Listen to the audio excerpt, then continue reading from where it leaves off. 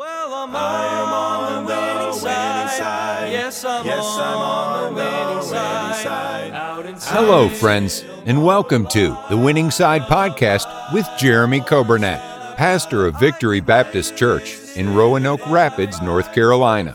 It is God's desire for His people to experience victory and to live on the winning side each and every day. We are so glad that you have joined us today and pray you will be blessed as you listen to today's edition of The Winning Side with Pastor Jeremy Coburnett. Thank you for joining us today. It is Friday, June 17th. I hope you're having a great day, and I thank the Lord for another day of life and another day we get to serve the Lord. And, every day is wonderful when you know Jesus, and I hope you're living on the winning side today. We welcome you to our broadcast, 95.9 FM. Our radio listeners, those that are listening on our radio app, and those listening on the podcast, we welcome you today, or whatever day you're listening. With the podcast, you can kind of go back and listen at other times. And then those that are watching on Facebook, those that are watching on YouTube, we welcome you today. And I hope you're having a great, great day. It's supposed to be another warm one. And I hope you're enjoying the summertime. And I hope that you've been able to get some work done earlier this week so that you're not saving it all for the hottest day of the week. But happy birthday today to Caitlin Solis. And happy birthday today to Ray Wood. And then a happy anniversary to Greg and Wanda Patrick. Hope you have a great day. And then tomorrow, happy birthday to Dot Britton. Happy birthday to Jerry Slagle. And then a happy anniversary tomorrow to Joey and Shay Briggs. Hope you have a wonderful day. God bless you. We're looking forward to a great day on Sunday. It is Father's Day.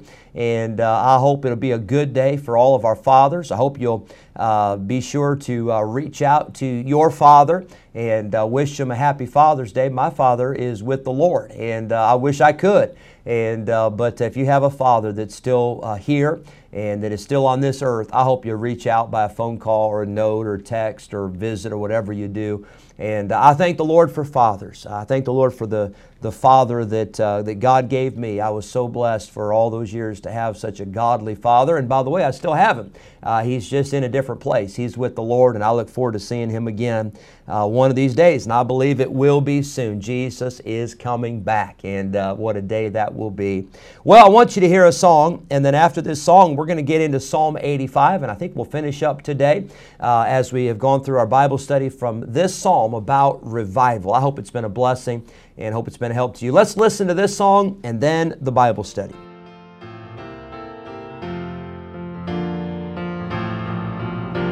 I've never got over that I am not under the bondage of sin anymore. And I'm still amazed that Jesus would pay a debt I could not afford.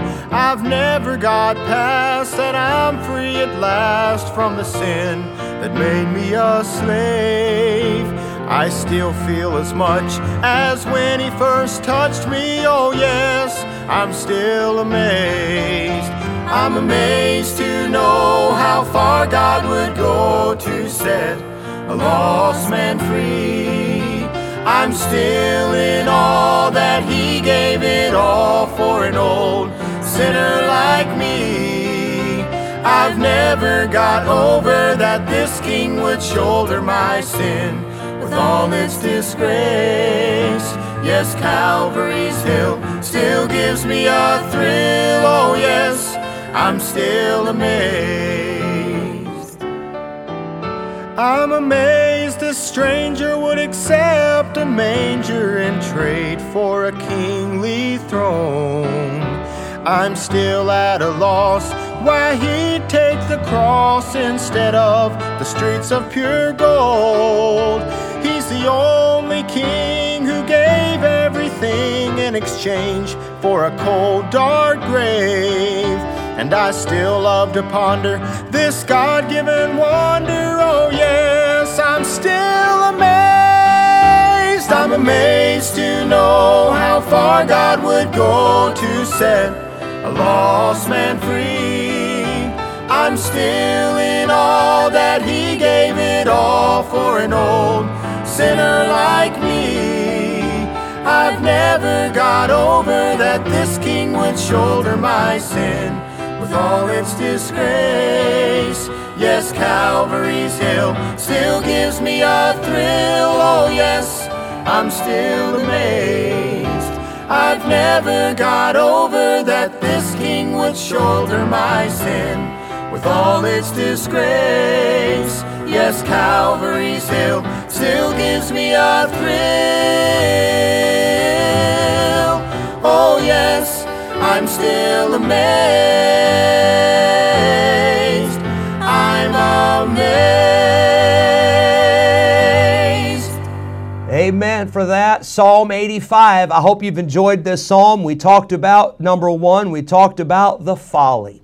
It is foolish to turn away from God. It is foolish to live as if there is not a God or as if God is not real. We talked about that. Number two, we talked about the fierceness of God's wrath and the fierceness of God's anger. Then number three, we said, praise God, there is forgiveness. Praise God, there is mercy with the Lord. We saw that in verse number 2. We saw that in verse number 7. And then again in verse 10, God's mercy and God's forgiveness. God is able to cover our sin. Praise the Lord for that. And as far as the east is from the west, so far hath He removed our transgressions from us. Then we saw yesterday and the day before, we talked about the filling. Now, the word we're using here, it's in Psalm 85:6, it's the word revive. And it says, wilt thou not revive us again, that thy people may rejoice in thee. After captivity, God's people longed for God to give them a reviving, to give them an energy, to give them a life, to give them a passion, to give them a joy like they had before, but that they had lost. I like what David says in Psalm 51. He asks the Lord, he says, restore unto me the joy of thy salvation. Did you know you can't lose your salvation? Once you get saved, you can't lose your salvation, but you can absolutely lose your joy. And that's where a lot of Christians live. They're miserable because they've allowed sin to get in their life. They've allowed foolishness to get in their life, and they've lost the joy. They've lost the thrill. They've lost the blessing and the satisfaction of knowing Christ and walking with Him. And so we talked about the filling. And sometimes it's in the midst of trouble that God will revive us. Sometimes it's when we get to the point where we are at our lowest, where we are humble and we are contrite, and God says He will revive those, Isaiah 57. But today I want to look at, number 5, I want to look at God's favor. And that's really what we're talking about. We're talking about God's blessing. We're talking about God's goodness to us. It says in Psalm 85 verse 1, it says, Lord, thou hast been favorable unto thy land. Anything good in our lives is all because of God. It's not because we earned it. It's not because we deserve it. It's not because, we did so much good that God didn't have a choice. He had to bless us. Oh, no. Everything good in our lives is all because of God. It is God's favor. It is God's blessing. Notice with me verse number 9. Surely His salvation is nigh them that fear Him, that glory may dwell in our land. I want to remind you, salvation, we don't deserve salvation. We don't deserve salvation for eternity. We don't deserve deliverance or victory throughout our lives. It's all because of God and His favor and His blessing. Verse number 8, I will hear what God the Lord will speak. He will speak peace unto His people and to His saints, but let them not turn again to folly. We don't deserve peace.